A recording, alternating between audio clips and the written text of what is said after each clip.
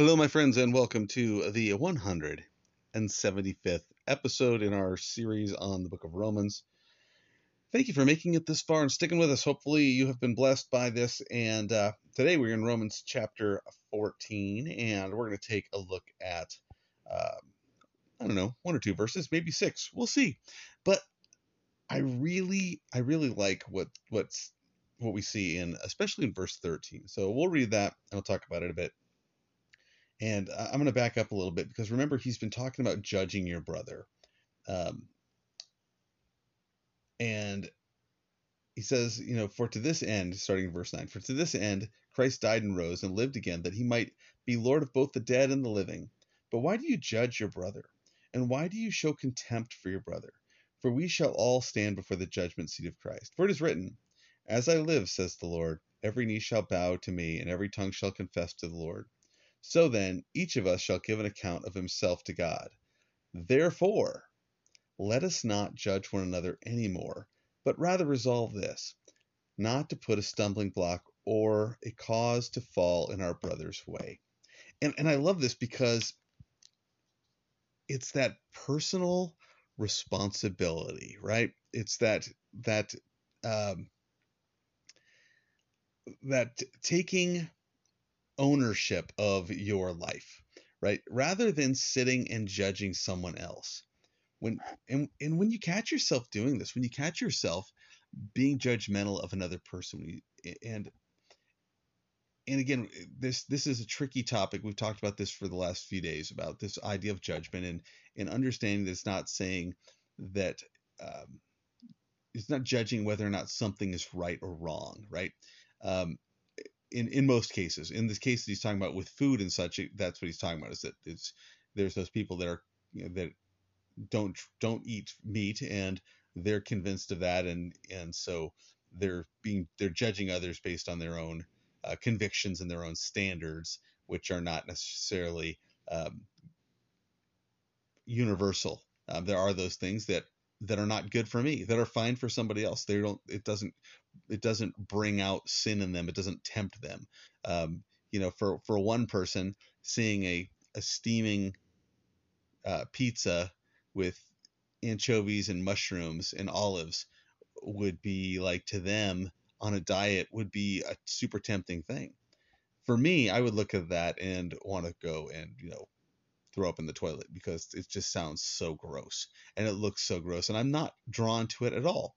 And so there are those things that I am not drawn to that other people are, and it would be really easy for me to say, oh, anybody that likes that, you're a disgusting person.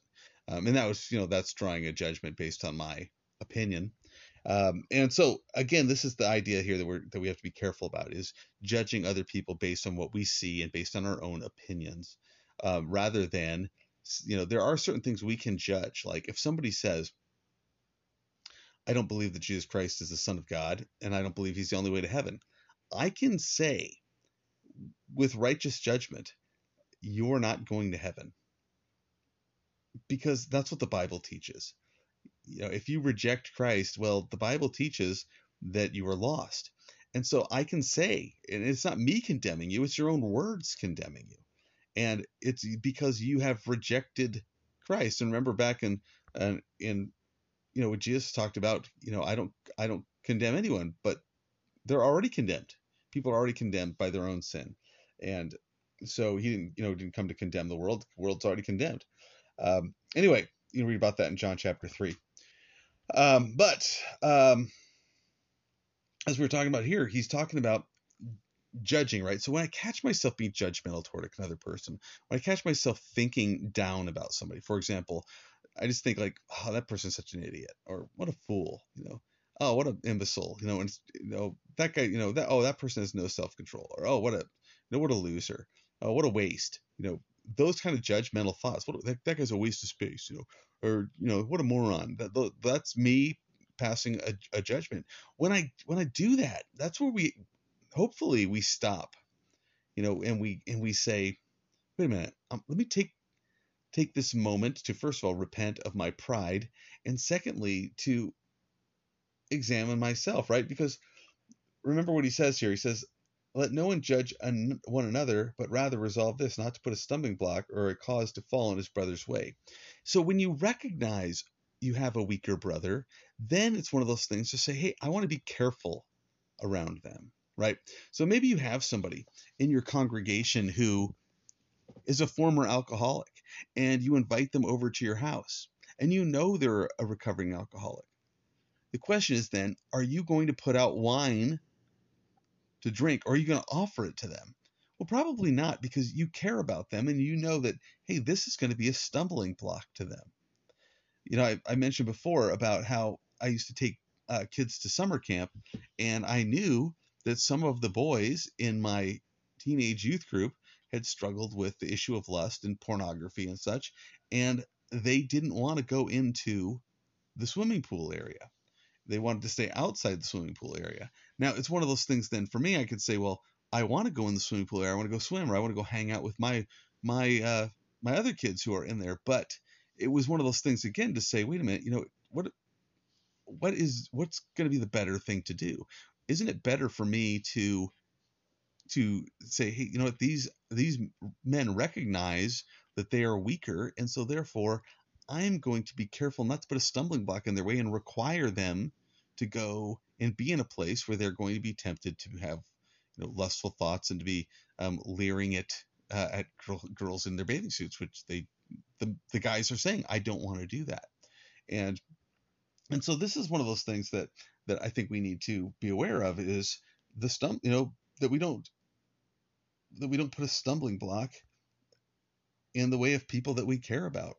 I was having a conversation about bathing suits and dress code with some young ladies uh, recently, and it was kind of an interesting conversation because there's this great misunderstanding about modesty in one to one degree. And I read some things online recently where a youth pastor was apologizing to the girls that were in his youth group for asking them um, to wear one piece bathing suits or to wear a t-shirt over their bathing suit or whatever. And he was apologizing to them for doing that. And I thought, what a tragedy that this person doesn't understand modesty, and that modesty is not being ashamed of your body. It's not shaming someone to say, hey, we're going to keep parts of your body covered. The very fact that people wear clothing around their body is not to shame people of what's underneath their clothing, though many of them are ashamed of what's underneath their clothing. But that's another story. But that's not the point. The point is not like, hey, when we say please dress in a modest fashion, it's not saying be ashamed of your body. We're not body shaming anybody. It's one of those things to for this very point. It's saying, look, we're not expecting you to wear a burqa in the swimming pool area, but please be more modest than the world, because that there are young men there who want to be godly and want to not have impure thoughts and not to be tempted to look at you lustfully. And if you know they're there and you say, well, I care about people, therefore I'm going to do that. Because that's just his whole point, is, look, it's not just about you. Remember, he said that at the beginning.